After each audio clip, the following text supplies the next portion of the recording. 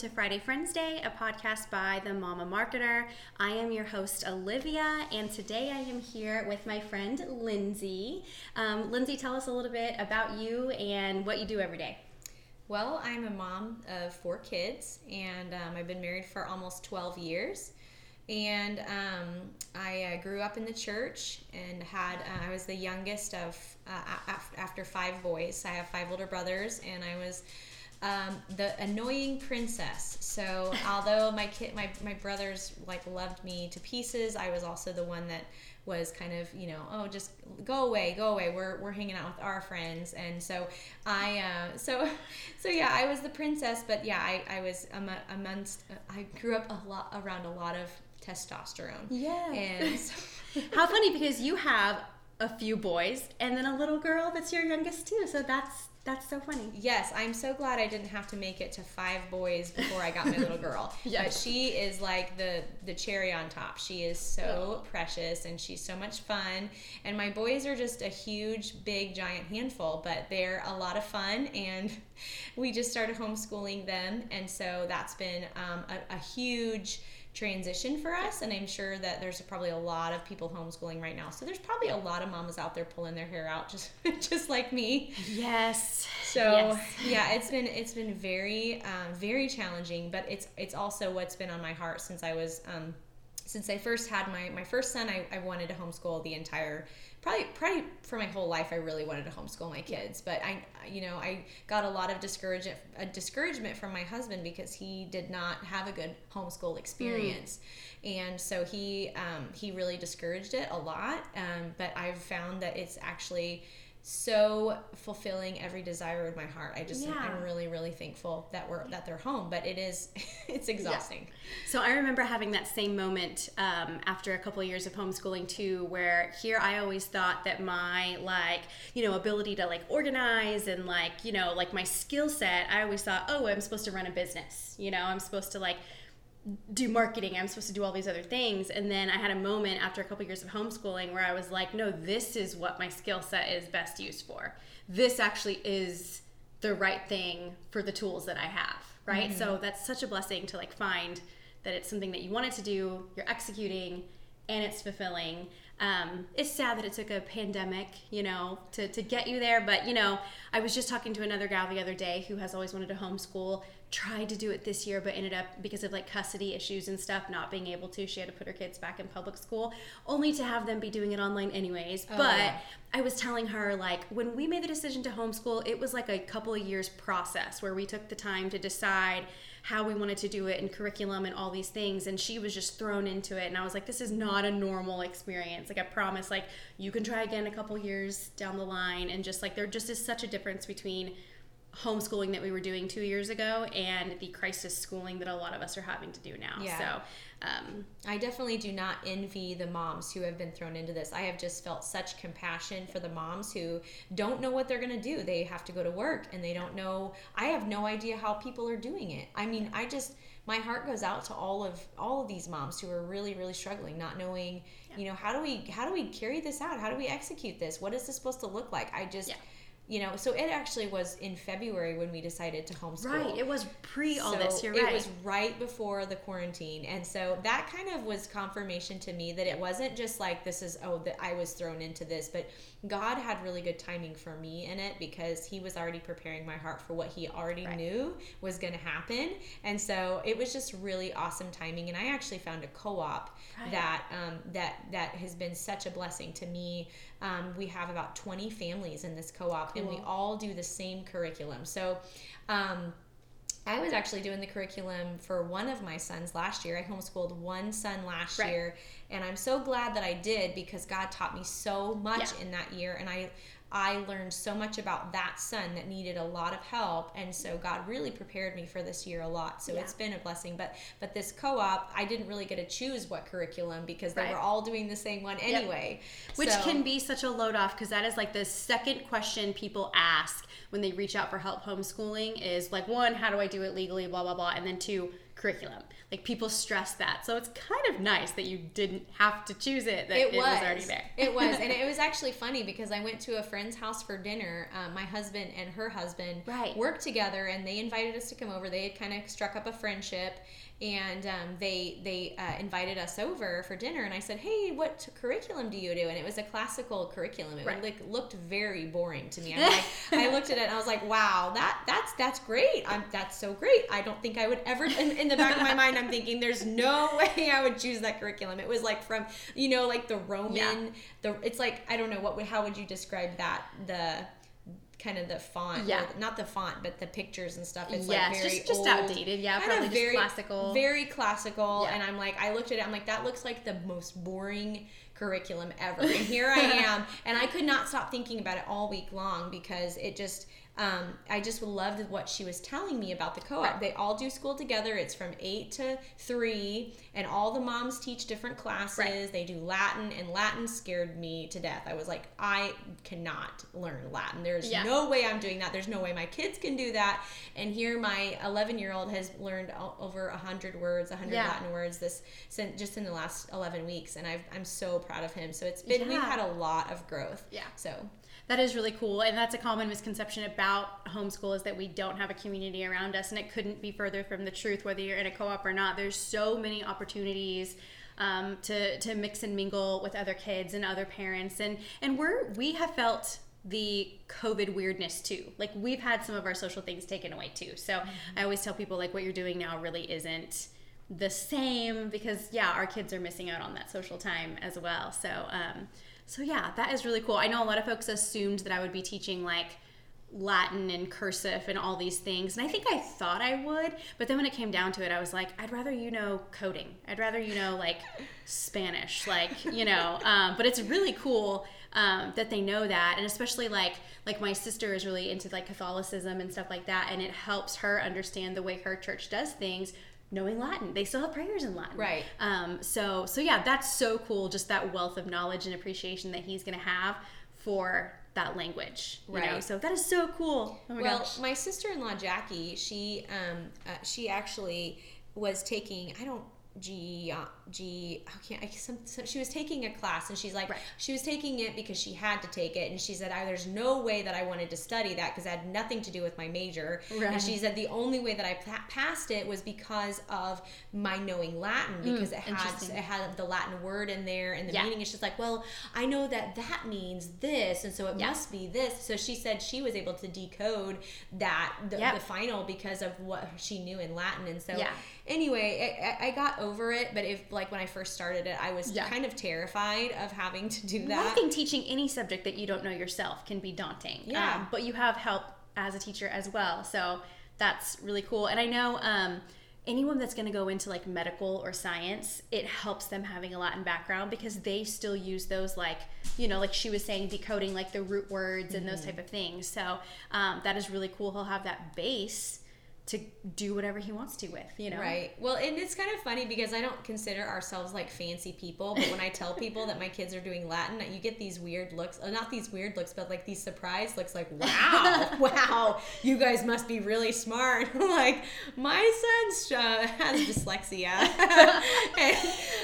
But he's grown a lot. We've actually been doing brain therapy, and brain therapy, if there's any listeners that you guys know people that have struggled with dyslexia, brain therapy is a really amazing way to go, because it basically rehabilitates the brain. And so a lot of people think that dyslexia is something that you can never get rid of, but it's actually something that you can rewire your brain to kind of overcome that, so you don't have those effects of dyslexia anymore. So he's grown a lot from that. So that is really cool, and cool on you for turning to that as a solution kind of for that, because not all parents, like you said, sometimes it's, we just have this thing and we just have to figure out how to live with it, versus let's try to attend therapy to see if we can lessen its effects a little bit. So, so yeah, that's a cool way of coming at it for sure. Yeah. I mean, I look at it as though if you break your leg, The people, okay, so you break your leg, and most doctors will say, oh, well, now you can never walk again. You're always going to have to use crutches. So you're going to have to figure out how to use crutches and do normal activities.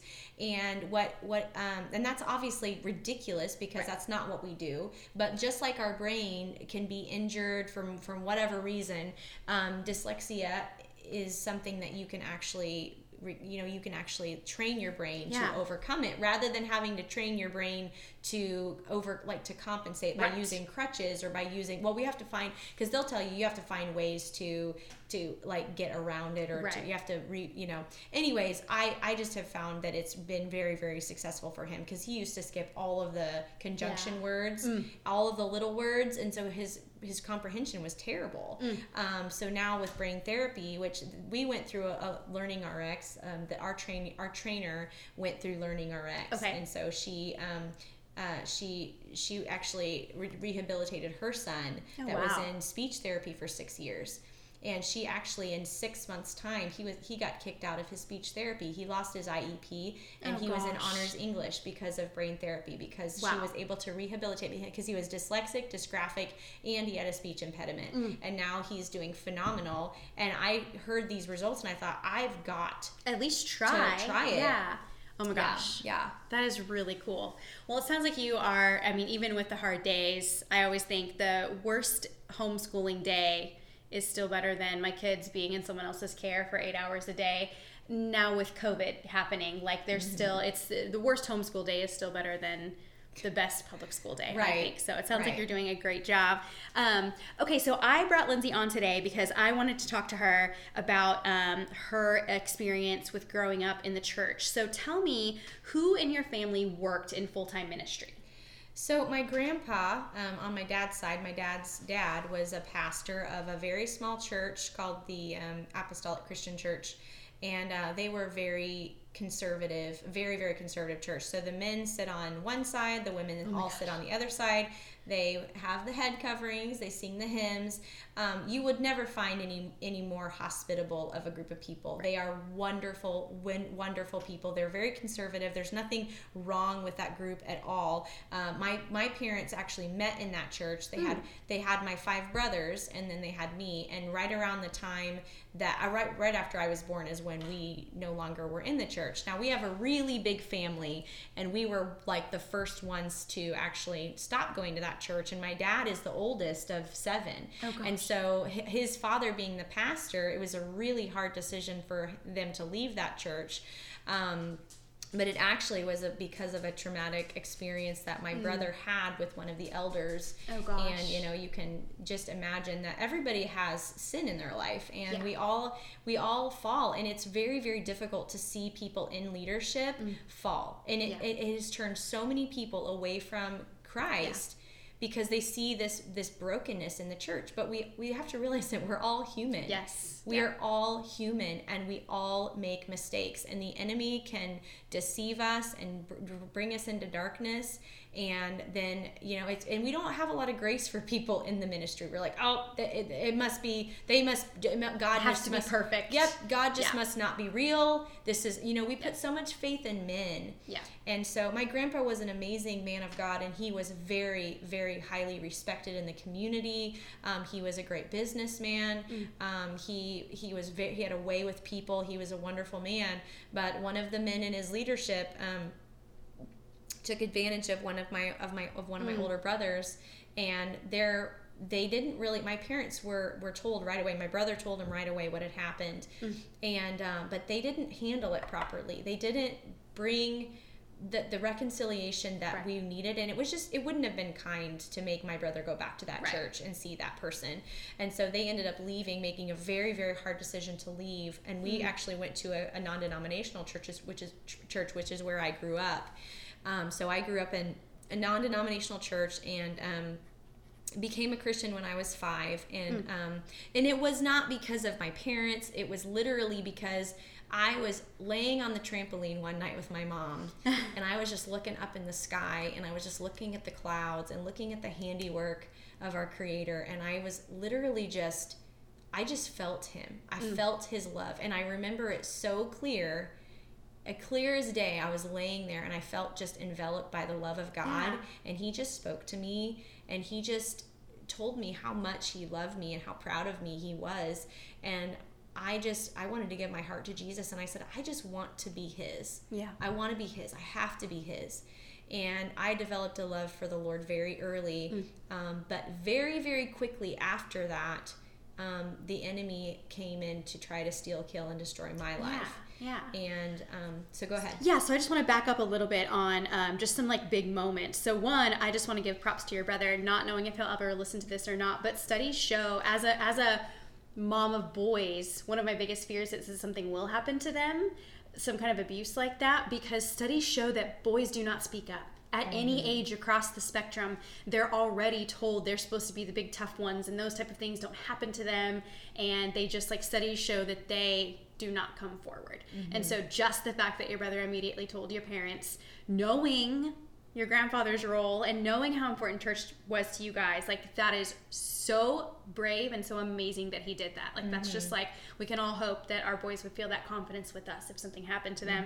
And then two, okay, so I have a question. When you guys left, I'm assuming you guys just left, you and your parents, I'm assuming your grandfather stayed on in his role, is that right? And, Yes. And how long did he stay in that role after you guys left? A long time. He did. Until Okay. he retired at, I don't know how late he retired. It was in probably his 80s when he stopped preaching. He preached for a long time. So, yeah. What was it like to go from my grandfather is the pastor to here I am now at a non-denominational church, which is very different than the one you described to us, to go from, kind of a stricter, more traditional church to non-denominational, but then also at the same time go from my grandpa's to the pastor to now I'm just for lack of a better way of describing it, regular lay person. Like, how was that transition for your family?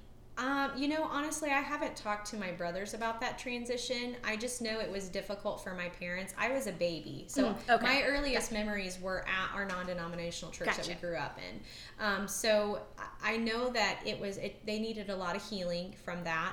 It was very difficult for my dad, I'm sure, because he's the oldest son.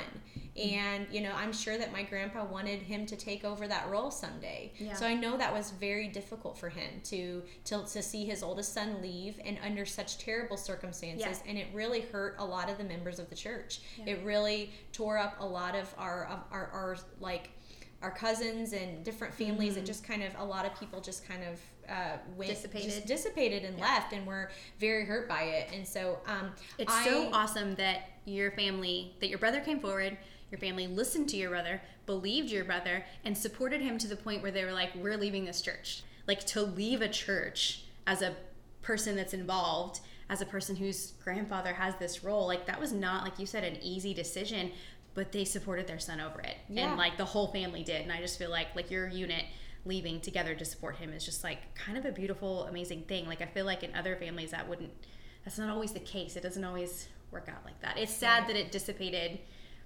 some of the church congregation, but it's really cool how your family supported him. Right. Well, it also just goes to show that no matter how conservative of a church that you grow up in, there is evil lurking everywhere, and we have to be aware of it, and we can't put our hope too much in people because they're fallen. And we have all, even Eve, who was completely beautiful and perfect, and she walked with God, she was deceived. We can't put our hope in men and in people. And so one thing, when I got a little older, I noticed that my grandmother treated us differently than she did the other cousins, because my 6 other aunts and uncles and all of our cousins were all in that church. Nobody else left except for us. So I definitely felt a different treatment from my grandma, that she would talk about my other cousins and they're doing this and they're doing that. And did you know that your cousin knows 7 languages? Oh my gosh. Does he know Latin though? I don't know. So I definitely felt different treatment, and I didn't understand what that was until I got older, until I realized, Okay, so how old were you when you found out about all that drama that happened, and that was the reason you left the church you were at? Honestly, it's been such a long time. I think my mom tried to keep it from me as long as possible. But I think I was probably 16 or 17 when I finally found out. But I had a similar experience happen when I was 5 with an older cousin, and so it was something that was it was a horrible and a traumatic thing, and I was kind of sworn to secrecy. But I think I really took it personally, like it was my fault. I took it. As is typical in an abuse situation, the other person is smart enough to make it seem like you had 50% of the responsibility of what happened. So you could never be honest about it or tell anyone about it because half of it was you and half of this awful was you. And that's a way of manipulating people into keeping abuse quiet for a very long time. So obviously they were smart enough with you to make you feel that way for a while. Right, because I felt like, well, maybe I could have escaped. Maybe I could have ran away. You know, maybe there was something that I could have done, or I could have fought a little bit harder. And I felt like I was convinced that it was an okay thing to do and experiment with. And even though I was horrified, I, kind of gave in because this person was like, well, if you don't, then this is going to happen. And so when I finally told my mom at 13, I was to the point where I was having suicidal thoughts that were not even something I would normally think. Right. And so I'm having these suicidal thoughts, and then the enemy's like, ooh, you're thinking these things. You're a horrible person. So there's like the suicidal thought and then the condemnation that went along with that. Like, I can't believe that you would even think that. You're such a terrible person. So I was feeling, hearing like thousands of voices in my head, and the enemy was literally trying to get me to take my life because I was in such turmoil over this traumatic experience. And the Lord just came in and he said, if you don't tell your mom and you don't shine light in this dark place, then you're going to struggle with this for the rest of your life. So on the outside, I was this sweet, precious little girl that everybody would talk about, like, oh, she loves Jesus. You were the princess. I was the princess. My dad would introduce me and say, oh, she just loves Jesus so much. And I'm like, yes, I did love Jesus, but I'm like, if he only knew what I had done, if he only knew what this experience that I had, he wouldn't say that. And so I felt a lot of shame and a lot of guilt with that too. And the Lord just told me, if you don't tell your mom, then you're going to struggle with this for the rest of your life. And so it was the hardest thing I had to do to tell my mom. But when I did, I experienced the most freedom I've ever had in my life. So and that was kind of, so when you told her, was kind of when she also was like, hey, like, in my mind, imagine her being like, even though she wouldn't talk like this, I imagine her being like, we've been through this, we got this, we got you, little girl. Like, our family has, like, of all the families you could have come to, we've kind of gone through something like this, and we're just here, and we just got you, and it's gonna be fine. So that's really cool, and I'm sorry that happened. I did know that story about you before today, because, and this kind of naturally goes into kind of one of the next things I wanted to talk about. So you do have a ministry that you do part-time that came out of this thing that you went through. So I kind of wanted to talk about, it's my suspicion that people who grew up having people in their lives that served tend to also serve, whether it's full-time, part-time, volunteer, whatever. So I'm just curious, I obviously know that you have a ministry. Is there anybody else in your family that serves in any capacity current day? Well, my dad was an elder at the church for a lot of years, and so he was a highly respected man and served on the altar team, served on the worship team. Cool. And my brother Blake was a full-time worship pastor at a big church he was actually the youth pastor, the worship pastor for the youth, and he was there for 12 years. Wow. And so he served there for a long time until they had to lay off half their staff. And so he really was very hurt because he didn't think that he was going to be one of the people that they just disposed of, and he had invested so many years in that church, and so he's had a lot of fear to get back into another position like that. And so but he was also really taken advantage of in the church, and just like so much was put on him, more than what should have been. And so sometimes I'm a little nervous to serve at church because I know that can happen to people. And it's so hard, I think, whether you're serving a church on payroll or in a volunteer role, it's so hard to have so much of your identity wrapped up in that, because it's a good thing. It's not like I even catch myself like justifying it sometimes because it's, you know, it's not like I'm climbing a corporate ladder. It's for Jesus's kingdom. How can this time be bad, you know? But then, you know, we have to kind of check ourselves. Like, it is an earthly thing where we should be kind of focusing on kingdom things. So, and I can fully understand like I can only imagine the type of things that were put on him, because we have a worship arts pastor in our family, and he talks about how like it's not just putting out good music on Sundays, it's the tech, it's the music requests, it's the music licensing, it's all these things that like you didn't really know were going to be a part of the job until it was. And then I can only imagine once you conquer that role and then it's taken away, like, you know, it's not the same as just being fired from a call center job. You know, this is spiritual work that all of a sudden you're now not able to fulfill. So I can imagine how that would be. So I'm curious how you think that your grandparents, your parents, and even your older brothers, like how that has impacted the way that you think about serving and about ministry. Well, I mean, I don't really see my grandpa's role as anything that really encouraged me to. I think my dad, when I was younger, I think it sparked when I would see the commercials on the TV about like the kids in Africa, and my heart went out to these little kids, and I just wanted to serve these kids in Africa, and I wanted to serve at a soup kitchen. And I wanted to do something good for the Lord. And so I realized that a lot of this desire that I had was because I wanted to feel like I did something for God. Right. And so it's been a huge process, and the Lord showing me that, who are you really doing this for, Lindsey? Right. Are you doing this because you want to pat yourself on the back and say, look at me, Jesus, look how beautiful I am. I did all this stuff for you. Right. And even though I did want to do it for Jesus, there was this secret part of my heart that really wanted to do it for myself. Right. And that was a very, very hard pill to swallow when the Lord did not allow me to advance for a long time, because he was like, you're doing it for yourself. And I was just at this point weeping before the Lord, saying, why am I not going forward? Why am I not moving forward? Why are things not happening for me as in ministry?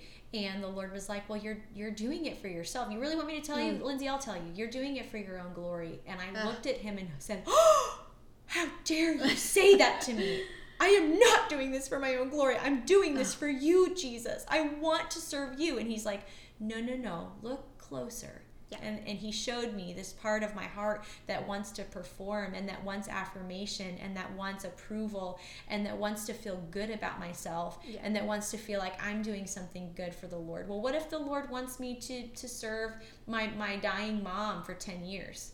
Like, would I be okay with that? If that's what his calling was for me, would that be okay with me? We don't want to be... We just had a series on Jonah at church. I don't want to find out.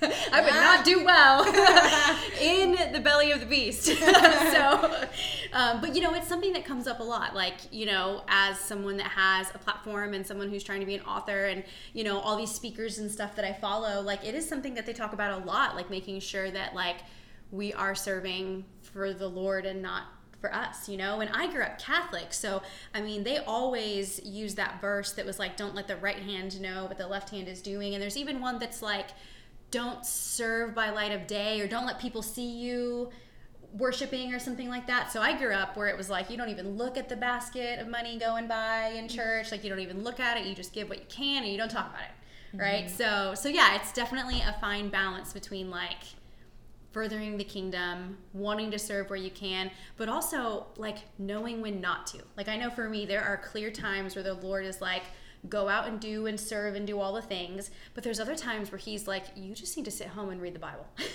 Yeah. You just need to sit home and pray.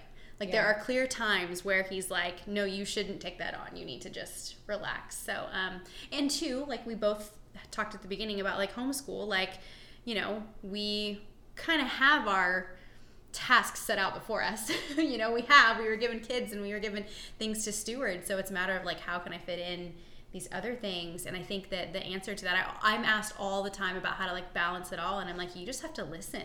Like, just like you were listening, and how he was like, no girl, check yourself. Like, who is it for? Like, it could be another message the Lord is trying to give you, but you just have to listen, and you just have to, like, it's not just the Christian answer about how it's like, hey, do you want to serve on this team? And you're like, oh, I'll pray about it. That's like the new, like, Christian way of saying no. Like, let me pray about it and see.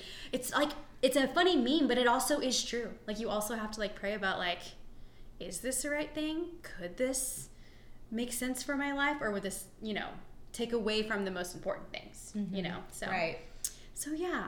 Okay, well, this has been a really good chat, and I knew that we wouldn't fully talk about only the things that I had planned. I knew that, like, our conversations should just go where they wanted to go. So I just wanted to ask you, I want you to definitely let people know. So even though just a few minutes on your ministry, so is it okay if I talk about it? Okay, so Lindsey has a ministry called Father or Phantom that I also have helped her with like marketing and things in the past, and it's a really powerful women and girls event about discerning the voice of the Father, but also, like, I know recently we've talked about how, like, it might not be a time in your life where we're trying to have a bunch of these events this year. It's also COVID.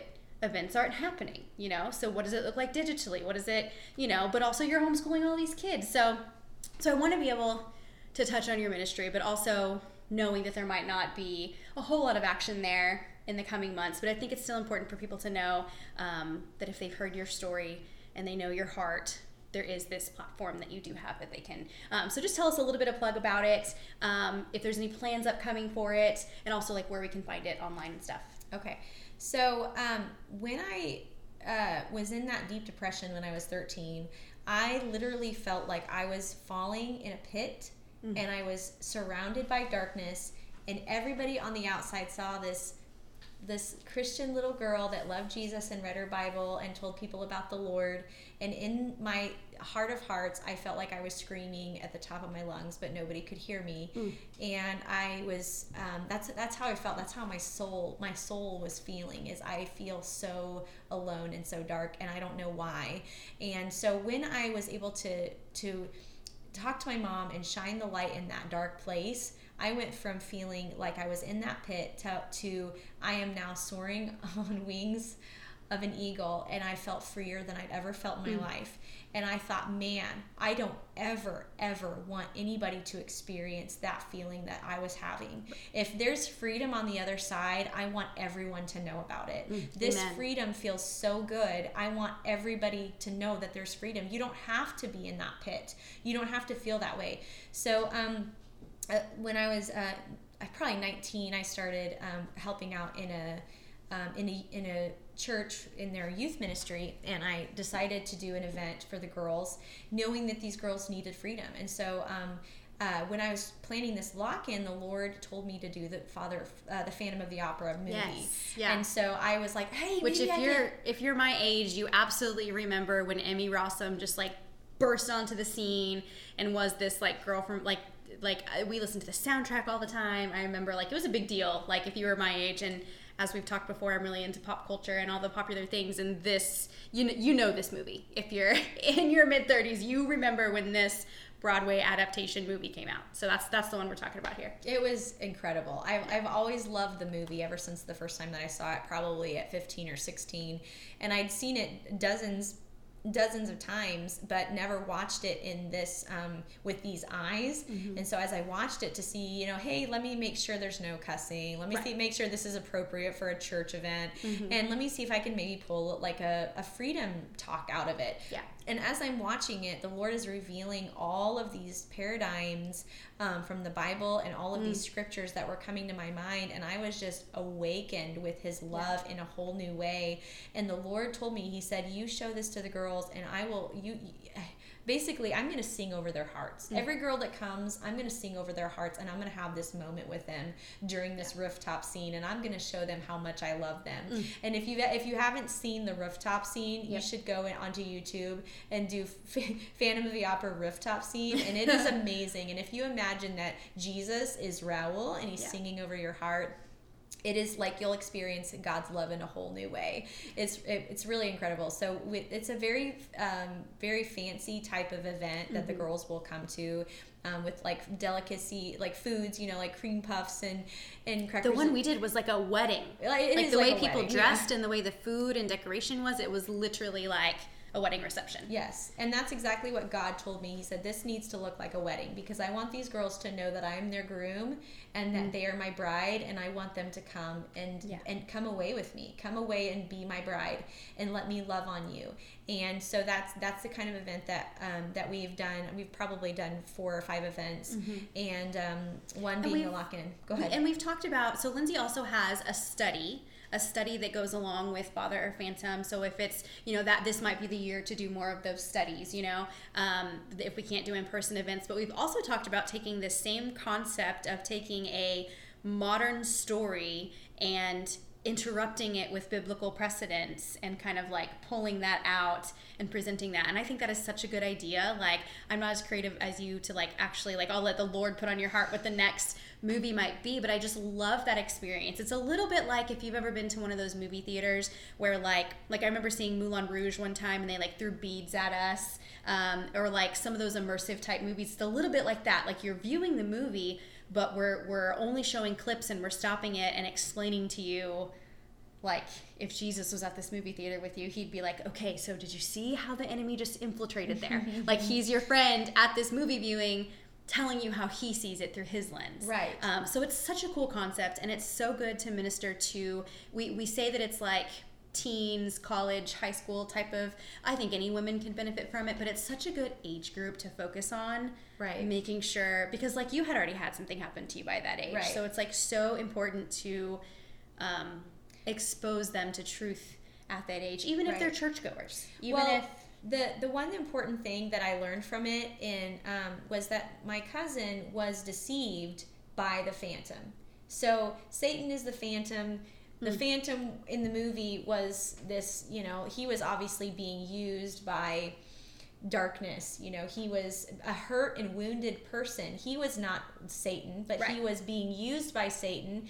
And Satan wanted to use Christine for his own purposes. So, and that's what the enemy does, is he doesn't have any authority in this opera house. He doesn't have authority in this world. He has to use us to gain access to this dimensional realm. And so just like Christine was she was the face of the whole theater, he used her to gain authority and to put fear and manipulation into the opera house. If you don't do what I say, I'm going to steal, kill, and destroy everything that you love and hold dear. And that's what he did to Raoul, and that's what he did to Christine, and to the entire opera house. And that's what the enemy does to us. If you don't do this, then this is going to happen.